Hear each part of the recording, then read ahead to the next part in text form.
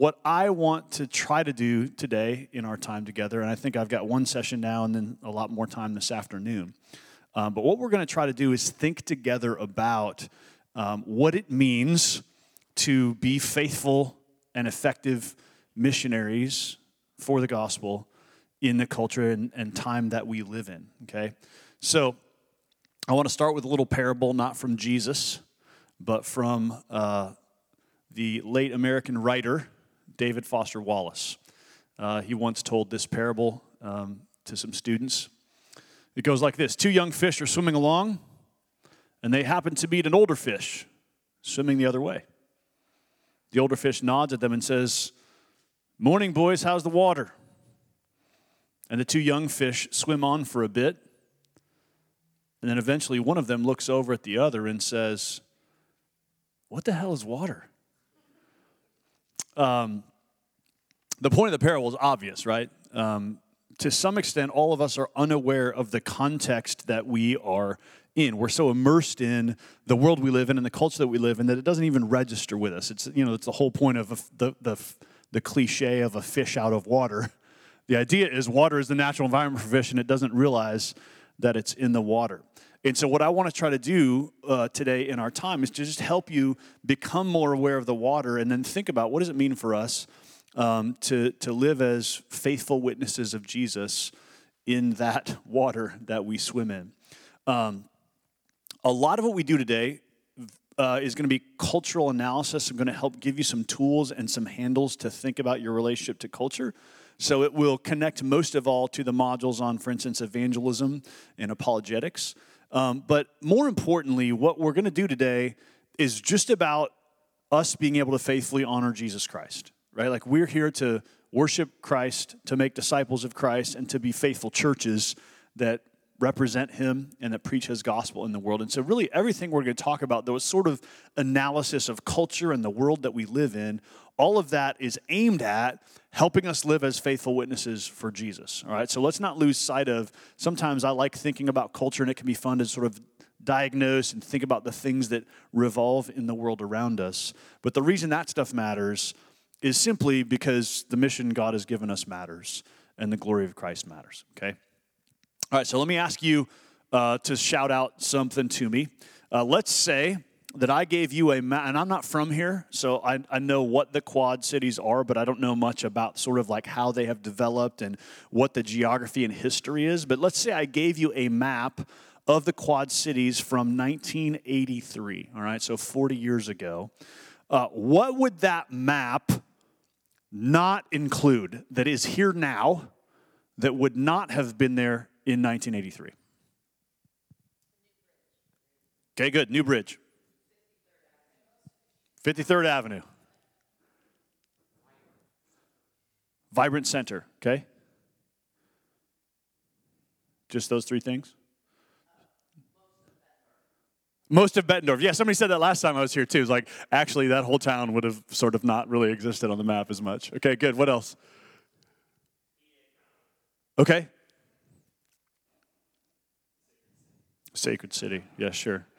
That might still not exist on the map. We had this conference at Coram Deo this week, and the Uber kept bringing up the wrong address, so we had like 7 people end up at the wrong part of the city because, we are all dependent on technology now. What else were you going to say? Okay, no riverboats. You see the point of the exercise, right? That maps are a snapshot of a city in a given moment, but as cities continue to be developed and as geography continues to be added and as new neighborhoods are built and new developments and new streets, the maps have to be updated, right? And so a map from 1983 would be actually really adequate for a lot of your travel around the Quad Cities, and then there's a few places where you would get lost or where it would not accurately reflect how things are now, okay? So I want you to think about that as a metaphor for what it means for us to live as Christians in a post-Christian society or a post-Christian world, okay? It's not totally foreign. In many ways, the maps that served the church well in 1983 or 1963 or 1923 will still work fine. Like some things are still very much recognizably the same. But also there are new parts, new areas, new things on the map that if we're not aware of them, will get lost okay? And that's a good analogy for what it means to sort of be a missionary theologian. We want to update the map of Christian discipleship to reflect accurately the context in which we are making disciples, right? So I want you guys to take that analogy of a map that needs to be updated or that needs to accurately reflect the terrain. And I want you to tell me, what do you think, in your opinion, are some of the realities of living in a post-Christian world that, or issues or challenges that are new for us that would not have been the same for your grandparents? Okay, so if you're thinking about what are some of the new, unique things we are facing in the world that would not have been the same challenges or problems or questions in your grandparents' era? Social media, very good. Global connectivity, excellent. Gender, yeah, gender, sexuality, good. Yeah, individualism, and the particular shape that it takes from generation to generation. Absolute truth, what do you mean? Okay, we don't hold it the same way now as we did then. Okay, good. Okay, presuppositions would have changed, what we take for granted, good. Access to information. Yeah, you said social media, but I actually think like the whole world of technology, artificial intelligence, all of that is vastly different and rapidly changing and sets up a whole new context for us that's different from our grandparents. Okay, language, good. Racism, good.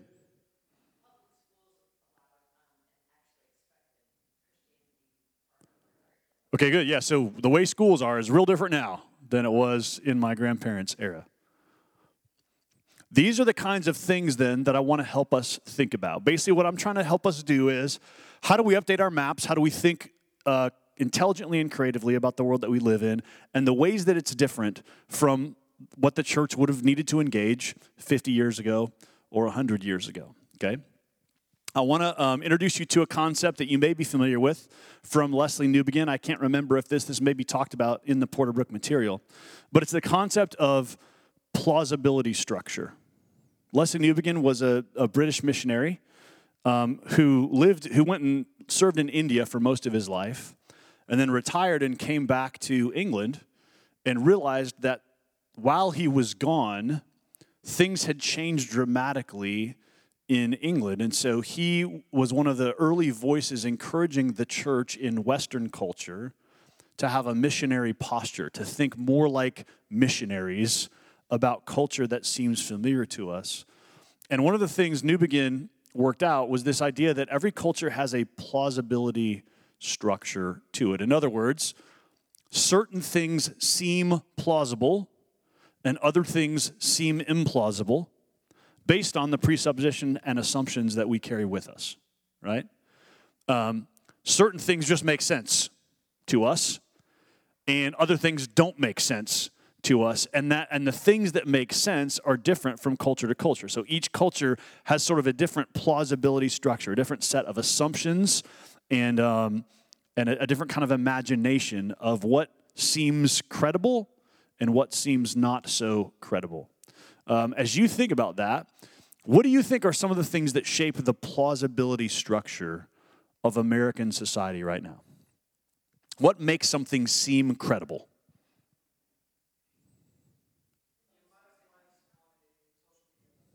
Okay, the amount of likes on a social. So underneath that, what you're saying is part of our plausibility structure is affirmation. How many people like things? That actually drives a lot of what seems intelligent and credible. The more people that like it, the more it might seem credible. What else? Okay, what do you mean?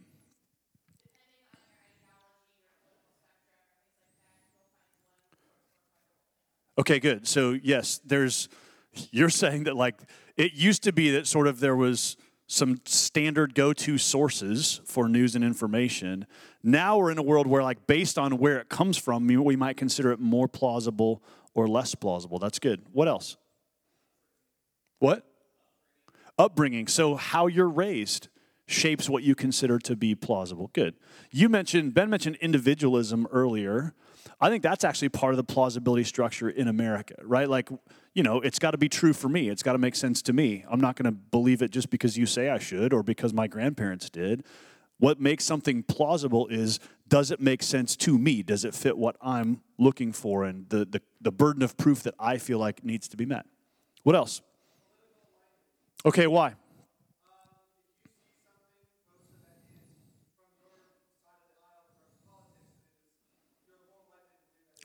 Okay, good. There's sort of an assumed plausibility if my tribe thinks it's plausible. That's good. What else? Okay, yeah. There's sort of a therapeutic or like if it makes me feel right, if I feel good about it, then it's probably plausible. And if it makes me feel bad or I don't like it, then maybe it's less plausible. Okay, good.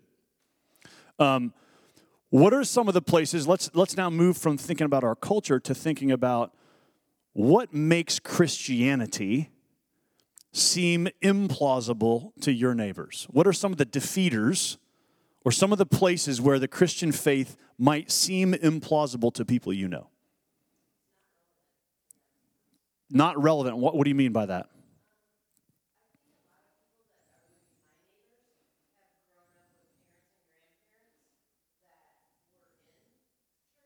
Okay.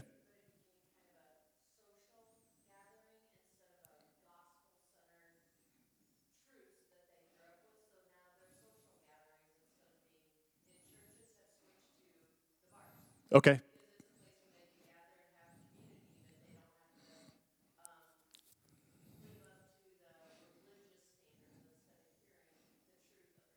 Great. So Christianity doesn't seem to be a relevant message to them, and so it's not plausible. Good. What else?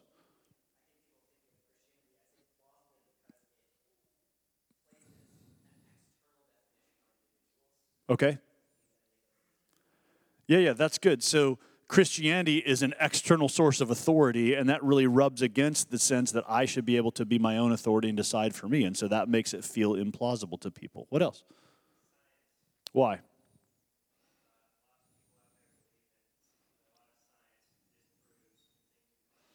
Yeah, because just trust the science, right? We all saw how that works so well, right?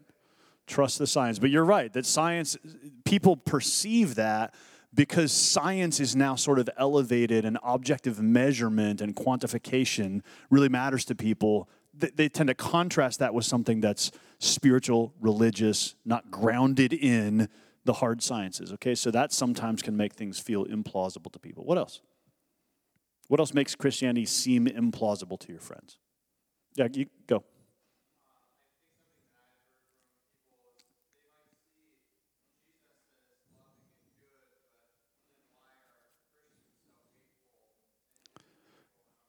Okay, good. So actually, some of the experience people have of Christians can make Christianity seem implausible because they just have had bad experiences with Christians or with the church. That's good.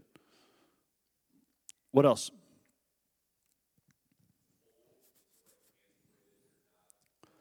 Yeah, so it's not hip and new and the newest, freshest thing. And so for some people, the fact that it's old makes it less plausible. That's good.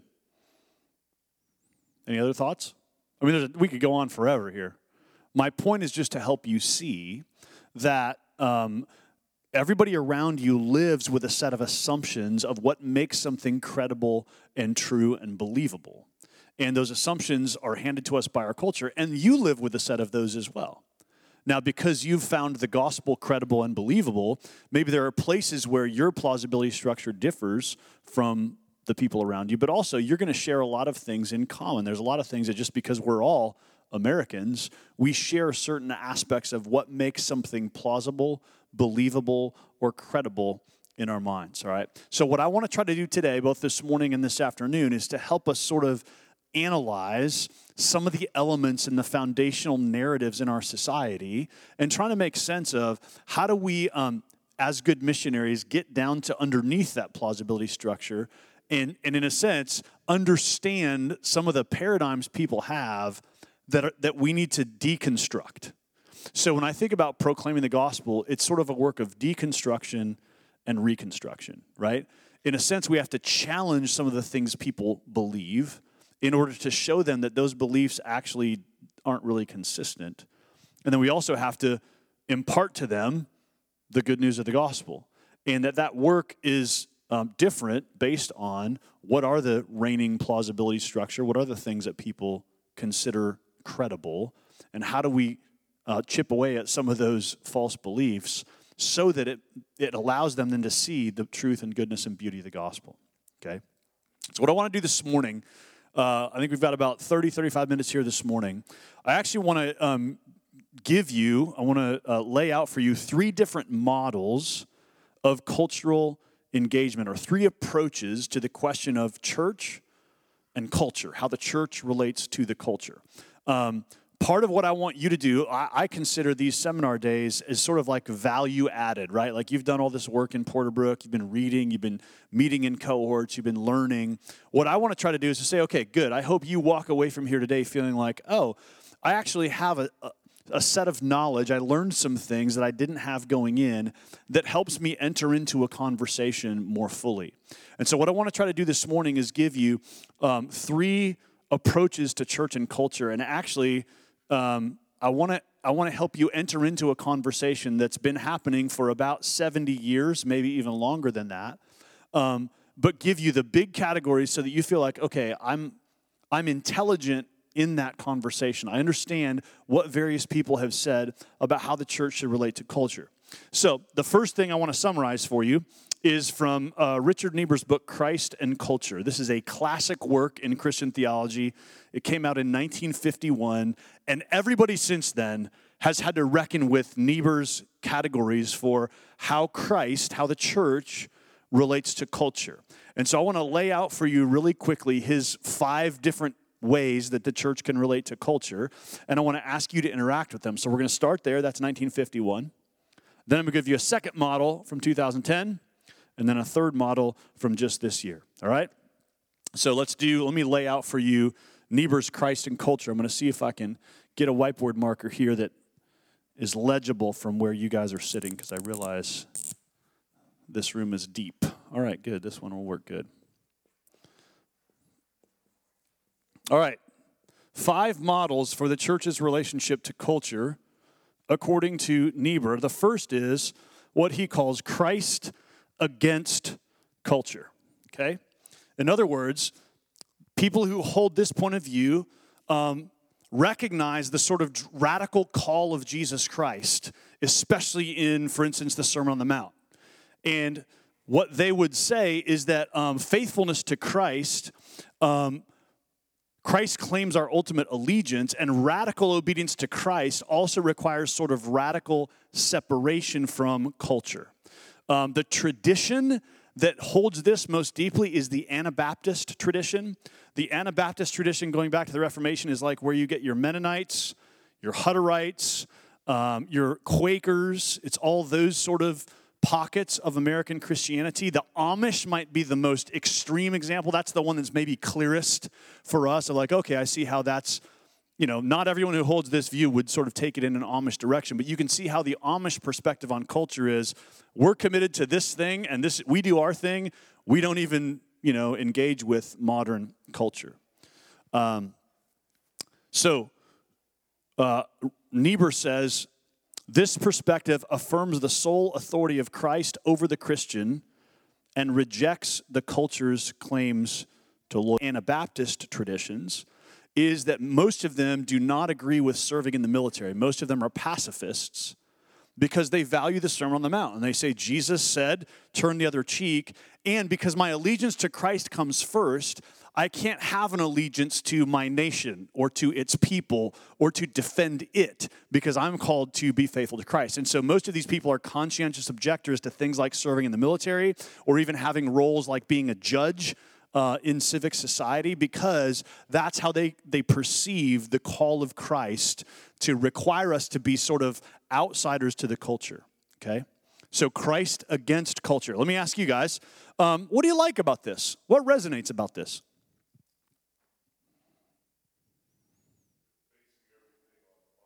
Yeah, I mean, these are people who take Jesus seriously, and they're really trying to be faithful to some of his most radical commands. What else? Yeah, it's black. Gives you an easy category. Yeah. That's all. You guys don't really like this one, do you? I can tell you're not in for this. Yeah, go ahead. Okay, good. Yeah. It saves you from having to ask all the questions about like how should we relate and when should we relate and why should we relate. So another word for this is, Niebuhr calls these radicals. And radical in just the sense that means like there's a radical antithesis here. It's like you're either on the side of Christ or you're on the side of culture. And so these people sort of have a radical approach to that, okay? So that's the first group, Christ against culture. All right, let me give you the second category that Niebuhr uses. The Christ of culture. The Christ of culture. I'll read you what he means by that. These people feel no great tension between the church and the world.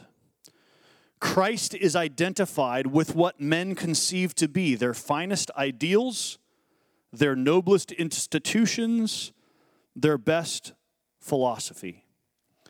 These people, basically, if you want to think about this approach, it's basically baptizing the culture and calling it Christian, okay? So, in fact, Brad East says, writing about this, he says, these folks subordinate the teachings of Scripture to the dominant cultural norms of the day. All right, so this is your classic sort of liberal theology approach is, hey, you know what Jesus does is he just takes the best aspects of human culture and baptizes them, and so we don't need to deny ourselves in any way. We can just say, whatever the culture says, let's just slap a cross on that, and we'll call it good. And so you can see all the moves in the sort of liberal stream of theology over the last 200 years in various ways are sort of this approach, the Christ of culture. Another word for this would be accommodationist. So if you want to think about the first group as radicals, this second group is accommodationists. They sort of accommodate the gospel, accommodate the teachings of Jesus to the culture. All right? Now, I assume most of you also maybe don't like this very much, but let's analyze it. What's unique about this? What's maybe good about this?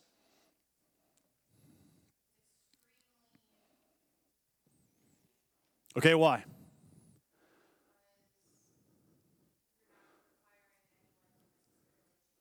Okay, good. Yeah, so there's really no radical call to obedience, and so it is sort of like very accessible to people. There's not a whole lot they have to change in order to enter into the church. That's something that makes it sort of attractive to various people. Yeah, it's comfortable. It's progressive in all the ways people love, right? And in fact, as culture progresses, then, we can just keep moving the needle on where the church should go. And so in a sense, it does feel comfortable in ways that not only non-Christians appreciate, but also lots of Christians feel like, man, the antithesis, the radical call of Jesus, gets softened a little bit, and it feels easier, like Jesus maybe is an easier person to follow. And again, whether that's a good thing or a bad thing, you can sort of see how people end up here if what they're trying to do is reach culture, and what they feel like is, man, I want to make it as easy as possible for folks to enter into the church and to follow Christ. Okay. Let's go to the third category. Oops.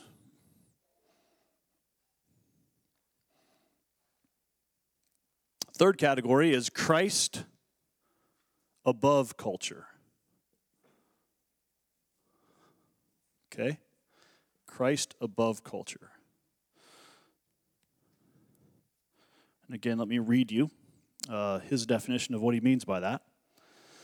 The image of Christ standing above culture. Oh, sorry, this is Brad East. This is not Richard Niebuhr himself. The image of Christ standing above culture is meant to connote Christendom. St. Thomas Aquinas is the great theorist here. Okay, so this is the classic medieval synthesis. It basically says, as we think about Christ and the relationship of the church to culture, we embrace both Christ and culture, but we want to see Christ above culture. And so this approach basically seeks the Christianization of culture, not in a way that accommodates the gospel to the culture, but in a way that sees the culture's existence is to witness to and testify to the lordship of Christ. So the thing you should think of here as sort of the classic picture of this, are the great cathedrals of Europe, right? These are buildings that are built for the worship of God and Christ, but built with public funds and as social institutions given with public resources from the people of the city, right? And so that's sort of Christ above culture. It's expecting the whole culture to sort of represent and come under the lordship of Christ. Whether they are Christians or not, this should be valued in the culture. And so there should be public sort of affirmation of Christ and the church and public support of the church. And again, this was Thomas Aquinas and sort of the medievals were the first to really sort of articulate this. And you can see how it led to much of European Christendom and a lot of good here. What do you like about Christ above culture?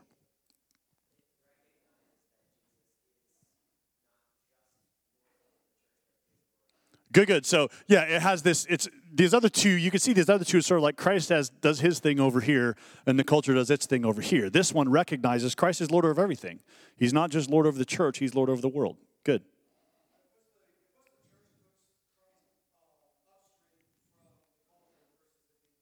Okay, good, yes.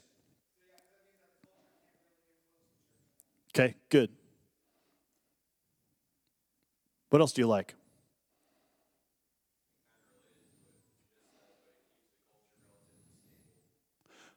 Okay, yeah. Keeps the culture relatively stable. In other words, there's sort of a consensus of what we sort of embrace and affirm, and so there's a stability to that kind of culture in many ways. It feels less fraught. Anything else? Good. There's an objective standard. Yeah, Christ defines what's good, true, and beautiful, so we don't have to fight about it because we've already agreed that it's Christ and his word that defines what's good, true, and beautiful. All right. Here's the fourth type. Christ and culture in paradox. Okay? And this one's a little more sort of hard to wrap your mind around, so let me explain what it means, okay?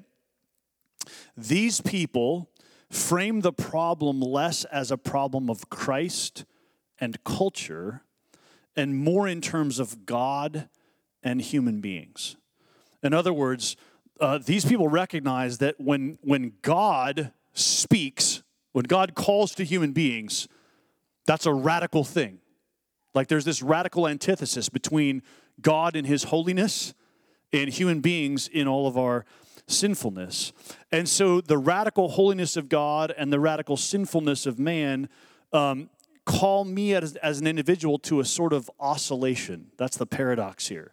On the one hand, I stand with God as a Christian against the sinfulness of humanity. So when it comes to ethical matters, when it comes to what's true and good and beautiful, I stand with God against humanity. And at the same time, I am part of the problem because I stand with humanity as a sinner against God. And so you can see how basically as a Christian, I'm both on the side of God against humanity and I'm on the side of humanity rebelling against God. And so this type is represented best by Martin Luther. If you've ever read any of Luther's work, also Kierkegaard, also Karl Barth, all three of these characters have this sort of radical sense of what God calls us to, but also this radical sense that even as I align with God in his vision for the world, I also stand as a sinner condemned under his judgment except by grace. And so there's sort of this moving back and forth, this oscillating, this paradox of what does it mean to be a Christian in culture? Well, it's complicated like that, okay? So these people are kind of fighters because they really understand. I mean, you could think of Isaiah in Isaiah chapter 6, right? Woe is me because I'm a man of unclean lips and I live among a people of unclean lips, for mine eyes have seen the Lord of hosts. So there's this sense of Isaiah identifying with the holiness of God and saying God is holy and right and good, and also I'm part of the problem here. That's the radical sort of nature of Christ and culture in paradox. All right, the fifth category, or the fifth group, is Christ, the transformer of culture. All right? or Christ transforming culture?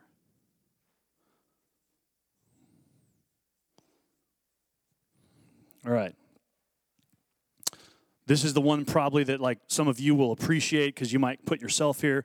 Another word for this, according to Niebuhr, is the conversionists. He called these people the conversionists. He puts St. Augustine and John Calvin here. These folks want neither to replace culture nor to leave it alone, but to convert it, to take its antecedent morals and beliefs and transfigure them. And yet what's different from the Christ above culture is that these people are a little more cynical about whether that can happen before the new heavens and the new earth.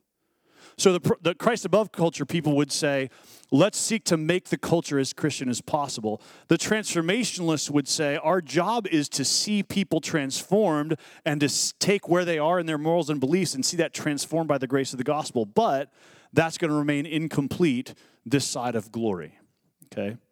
And so there's an aim toward conversion and transformation in the culture, but more at a person-to-person gospel conversion kind of level that then would play out in the culture being transformed, okay? So you might say that the Christ above culture works a little more top-down. Let's just make Christ publicly honored in culture, whether you believe it or not. Transformationalists work a little more bottom-up. Let's preach the gospel and lead people to faith in Christ and then trust that as they do, they will build institutions and shape culture in a way that glorifies Christ, but that's going to remain incomplete this side of glory. Now, what do you like about that model? Why?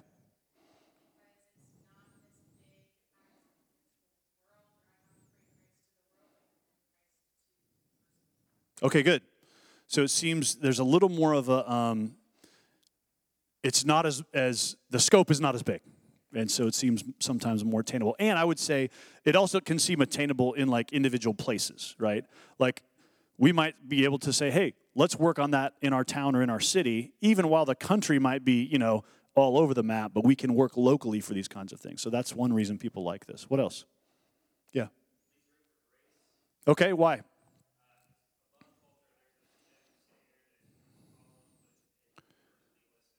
It can. Okay, good. So yeah, this one is a little more, leaves room for grace is one way to say it, a little more pessimistic about the possibility of transformation, and that's good. What else? Yeah. Okay.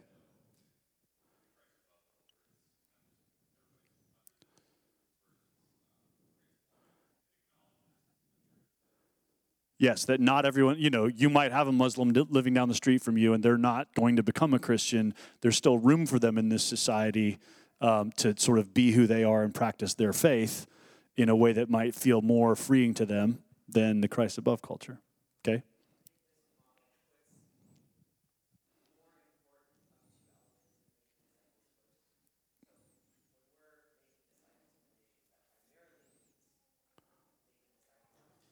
Okay? Okay? Okay, good.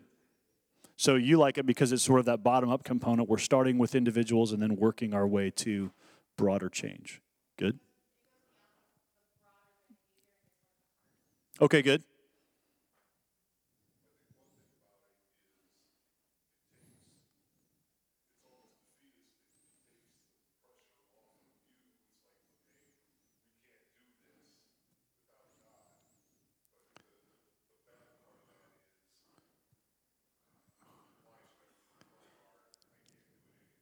Okay.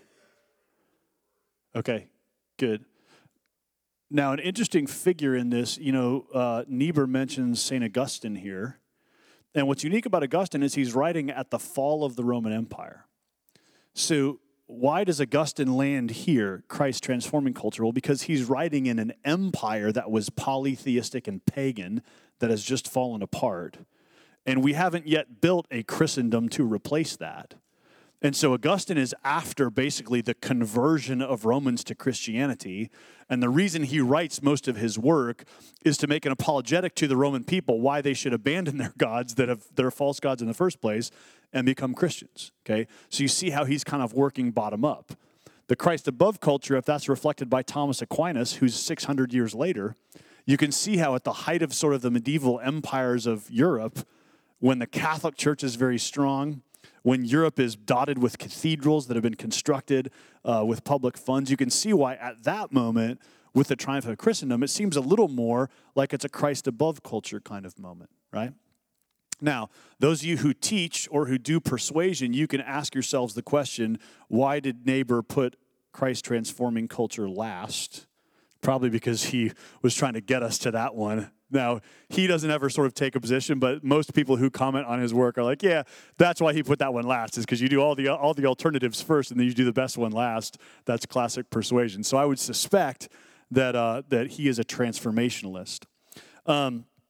So this model, these 5 categories, are foundational in all of apologetics and evangelism since 1951 as just helpful categories. And you can see how various church traditions map into various places on here. So we mentioned that first one is sort of your Anabaptist tradition. The Christ of culture is sort of your liberal Protestants. Christ above culture, Christendom, is certainly Roman Catholicism, but also maybe magisterial Protestantism. Christ in culture in paradox is sort of the existential forms of Christianity and also probably Lutheranism. And then Christ transforming culture, you can see that in the Calvinistic and Reformed tradition. So you can sort of see how all the various sort of church traditions fall mainly in one of these 5 categories. And this is a really helpful rubric for thinking about how the church engages culture, okay?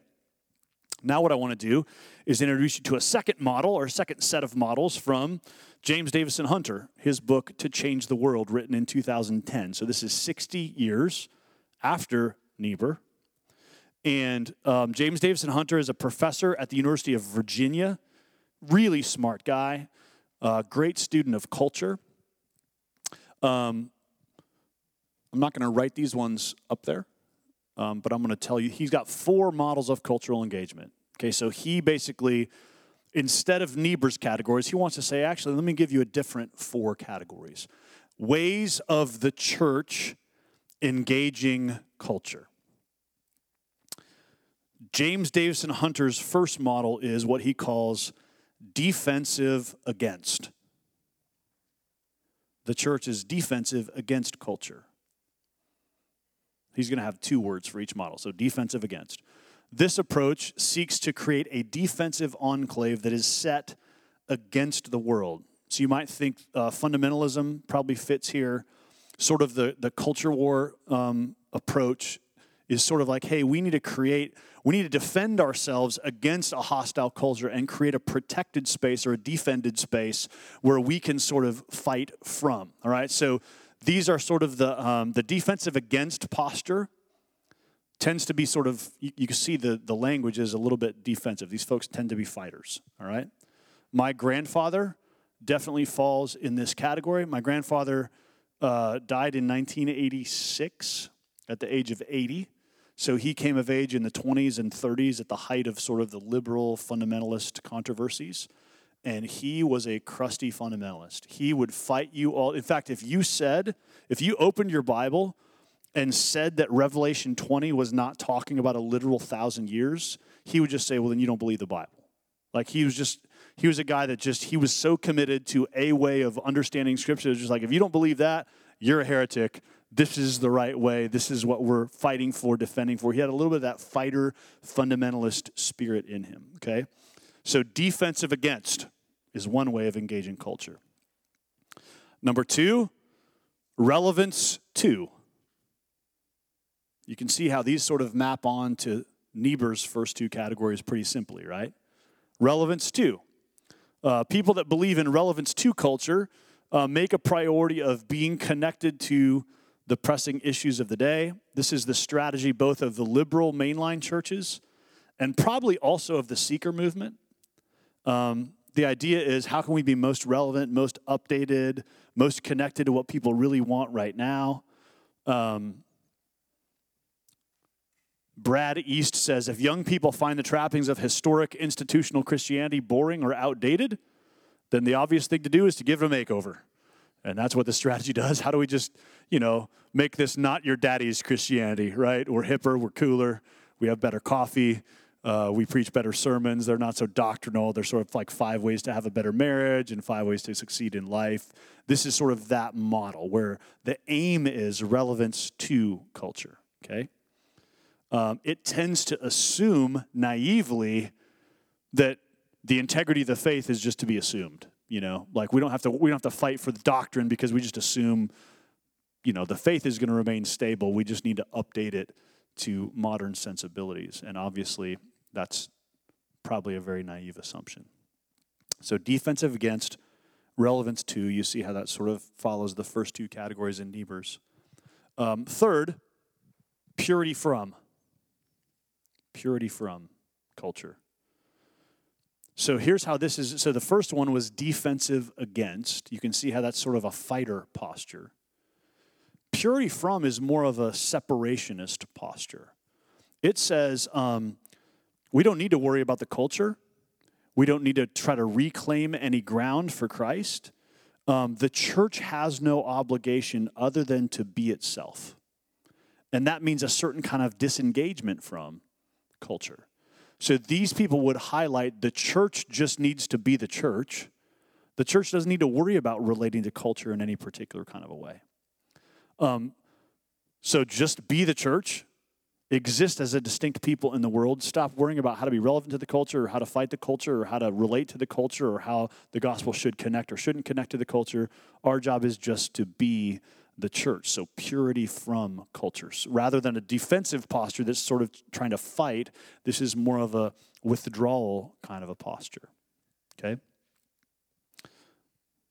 And then the fourth model, which again, James Davison Hunter is doing the same thing. He saves the best for last. The fourth model is faithful presence within culture. Faithful presence within culture. This is the one he prefers. This is what he's writing the book to sort of argue for. He's saying, hey, defensive against isn't ideal. Relevance to isn't ideal. Purity from isn't ideal. What we should aim for is faithful presence within. Okay? I'm going to read Brad East's summary here of this paradigm. He says, in imitation of the incarnating God, so this kind of flows out of the incarnation, is kind of Hunter's model, the church ought to dwell in the midst of the world. Wherever a particular people may be found, their culture is there with them. Christians ought to take up residence among them and thereby within their culture. So the idea here is, hey, so the people, you might work at a place and the people there are all employees of that place, and your job is to be a faithful presence within that workplace culture. As a Christian, you're alongside them, working in the same place, serving in the same place, but what's unique about you is you're a Christian. So you might share the same sort of, you go to the birthday parties and you go to the barbecues and you might go to happy hour and you engage in the same sort of culture as the people you're working with, but you do it in a distinct way as a faithful Christian.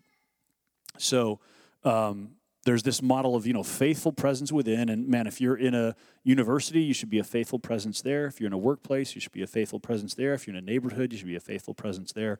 Faithful presence within culture is the way for Christians and the church to relate to culture. Now, what do you, of those four, so defensive against, relevance to, purity from, faithful presence within, if you're trying to buy into Hunter's model, what do you like about faithful presence? What does that help to, how does that help us? Okay, yeah, it's that in the world but not of the world that Jesus talked about. Okay, it's trying to aim at that. What else?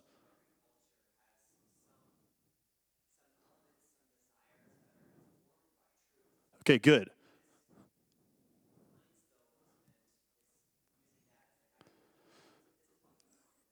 Good. So there's a healthy emphasis on common grace here. That, hey, In every human culture, there's some things that are common grace gifts, and we can start there and celebrate those things. So that it does have a high understanding of common grace. What else? Okay, why?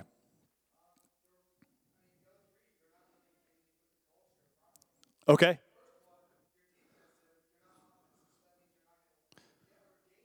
Okay. Good.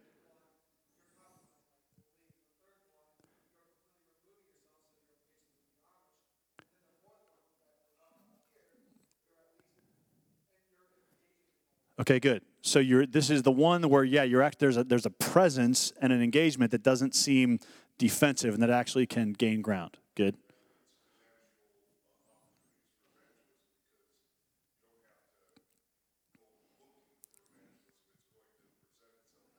Okay, right.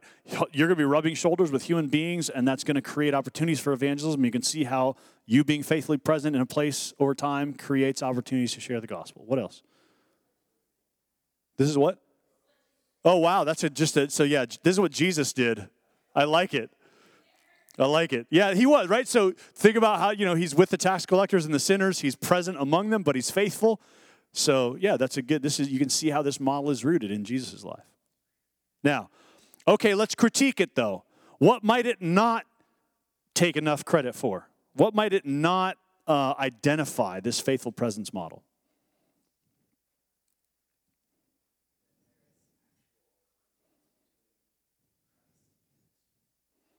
Okay, good. It might not take seriously the places of antithesis or conflict between the gospel and the world. So let's just think about this. Let's just brainstorm together.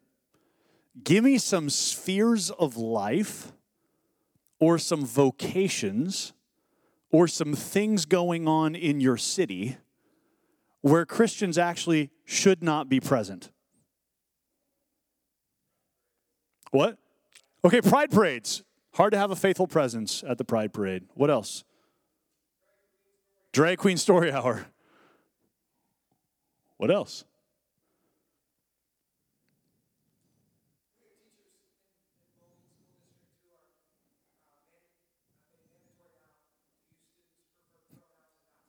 Yeah. So this is becoming real fraught in the education system because you're now mandated to do things that as a Christian, you should not do according to conscience. And so many sort of things that would have been like, oh, that's a vocation where Christians can be faithfully present, it's becoming more and more obvious, might be hard to be faithful in those vocations, or at least the question is asked. Yeah.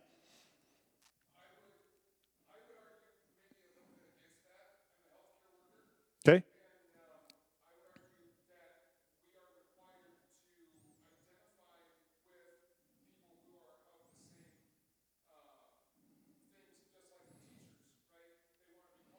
Okay.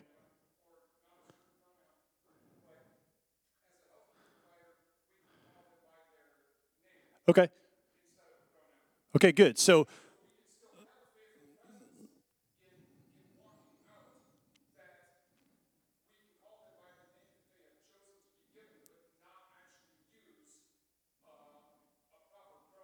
okay, good. So let's not make this a pronouns debate, but I hear what you're saying, which is there's still ways to be faithfully present. It might just be a little more complex than it has been. Let's get back to what are some vocations where you can't be faithfully present as a Christian? You must all just think of very noble vocations. You guys have any drug dealers in this city? Hard to be a Christian drug dealer, right? Hard to be a Christian stripper.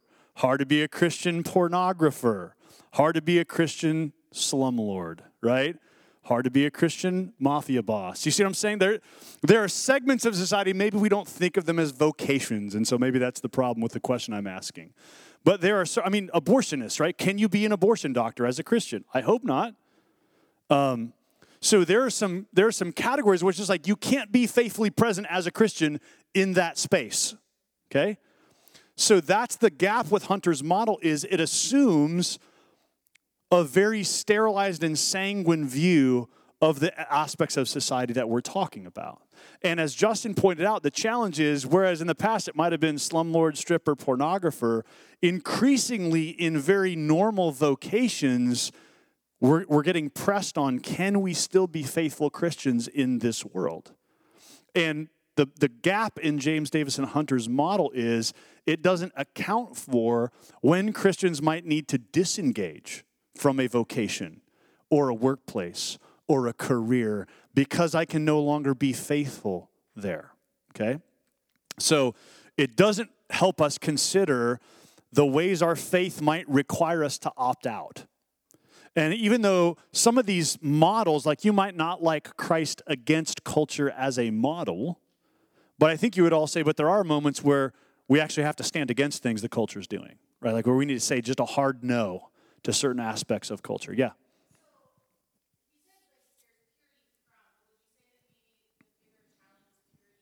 Yes, that's certainly the challenge, is purity within. And that's what I'm getting at, is he assumes by using the category of faithful presence, he assumes both of those things are always possible, that you can be faithful and you can be present. What he doesn't do is what happens when one of those is compromised. When to be faithful, I'm not invited to be present, or when being present means I'm asked to be unfaithful. Now, maybe, you guys mentioned sort of the pronoun debate, but I'm just saying, like, there are teachers in my church that just, like, they've been threatened with getting fired from their jobs if they're not willing to do that. So if their conscience makes them say, like, hey, I just can't do that, they're welcome to go be faithful somewhere else. They can't be faithfully present at that school anymore, okay? So I'm not just thinking about this like, what does it mean for us? I'm just thinking like, we're in a cultural moment where actually faithful presence is more complicated than it's ever been. So let me give you then the third model, and I'll do this one real quickly. This is Brad East's model. Brad East is a professor at Abilene Christian University in Texas. He's a pretty young scholar. He's younger than me, probably in his 30s.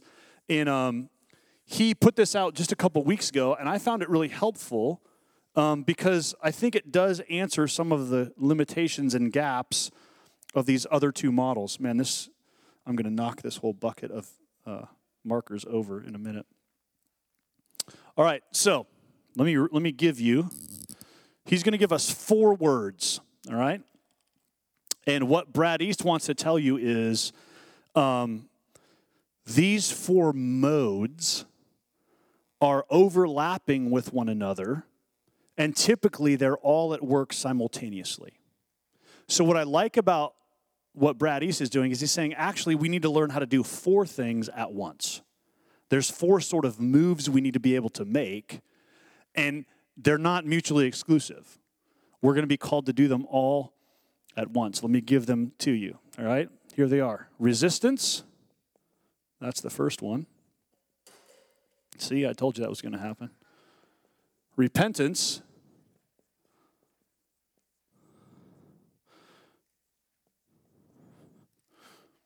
Reception. And reform. Okay? Now remember, we're talking about the church's relationship to culture. And so let me read you how he expresses each of these. Resistance, he says this: the church is always and everywhere called to resist injustice and idolatry wherever they are found. It does this whether or not it has any social power or political prestige. Even when the regime is friendly to Christians, the task of resistance still obtains. There's always going to be ways we have to resist the culture around us. Second, repentance. The church is called everywhere and always to repent of its sin. When the church, either corporately or in its individual members, finds itself in sin, it should need no external pressure to admit its faults, publicly and penitently. So what he's saying is, hey, one of the things that threatens the gospel is just when the church doesn't repent. When people see the church covering up its abuses or its sins, unwilling to embrace and repent where it's failed. So the church always needs to repent because we, as the paradox, the Christ and culture in paradox honored, right? We are all sinners. And so the fact that we're part of the church does not mean that we are always living as salt and light in the world. Sometimes it means that we're not living up to Christ's ideals and we need to repent and be honest about our sin. Third, reception. The church is called to receive from the world the many blessings bestowed upon it by God. This is the common grace idea that Sam was talking about. The world that God created is good, And so we're always going to find things that we can receive and enjoy that God has given. All good is God's good. All beauty is God's beauty. This does mean that, to use the analogy, like, plunder the Egyptians, right? There's much good among Egypt that God has allowed us to enjoy. And it means we can have a big view of common grace in all the areas in the world where we're going to be able to see goodness and beauty and truth that reflects God. And finally, reform. We are called to reform culture. We do that by preaching the gospel. The gospel speaks to heart, mind, body, and soul. Brady says this: the gospel, in a word, reforms. It generates adjustment in the way things are. When and where the Spirit moves, the proclamation of the gospel cuts a culture to the bone, and the culture is never the same ever after. It walks with a limp. Now, so Brady's is telling you we have to do all four of these at once. They happen simultaneously. There's places where we have to resist. There's places where we need to repent, places where we can receive, and places where by proclaiming the gospel, we're called to reform the culture. What do you like about this model? What do you not like about this model?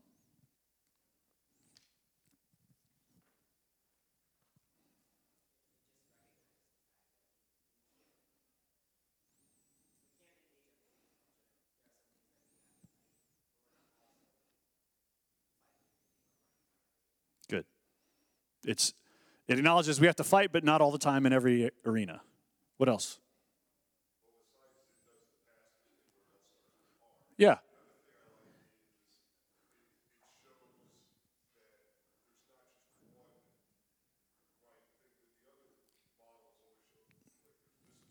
Right.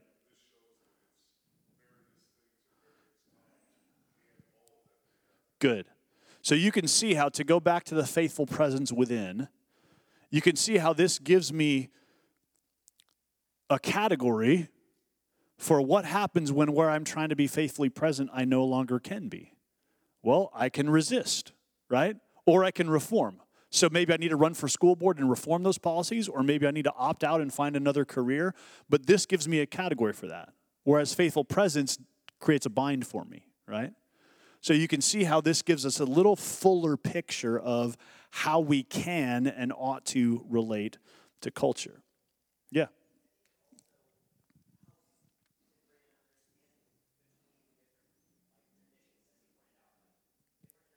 Yes. Right. Good. So this does create good conversations within the church about, like, hey, which traditions do some of these things better than others, right? And how can we learn from them and appropriate that? Were you going to say something too? Yeah, I like that too.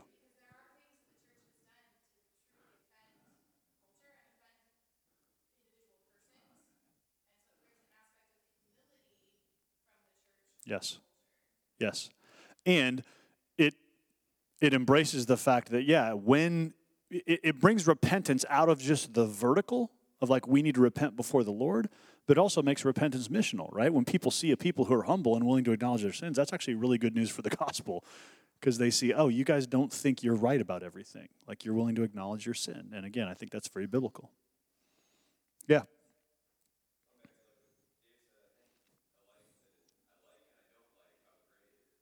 Okay.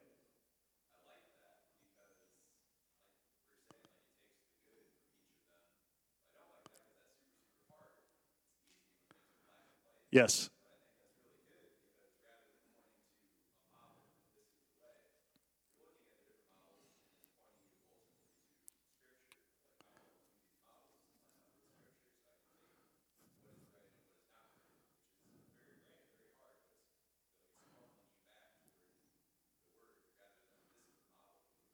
Good. I want to bring us to a conclusion here. One of the things I like about this model, and that Brad East says about this model, is he feels like, and I think it's a valid critique, that both Hunter and Niebuhr have a uniquely American tint to them. And this model works in any culture and under any kind of government. Like you can see how in communist China, these four things still need to happen. They look a little different, right? So he writes, this applies when the church has no power and when the church has all of it. It pertains to Chalcedonian Christians in the Byzantine Empire, to Armenian Christians in the Ottoman Empire, and to Baptist Christians in the American Empire. The mission of the church is one and the same wherever the church finds itself, and the same goes for the church's engagement with culture. I think that's a wise observation, which is that these four moves can be made in any culture, and they're not uniquely inflected sort of in an American context, right? It's very easy to think about faithful presence within in 2010 America before all the woke stuff and before the Donald Trump election and before everything fell apart in COVID and before Black Lives Matter, right? Maybe faithful presence made sense back then. It's a little harder now. It's easy to think about Christ transforming culture when you talk about 1950s America with Leave It to Beaver. Little more challenging to think about what it looks like now, post-Obergefell, right?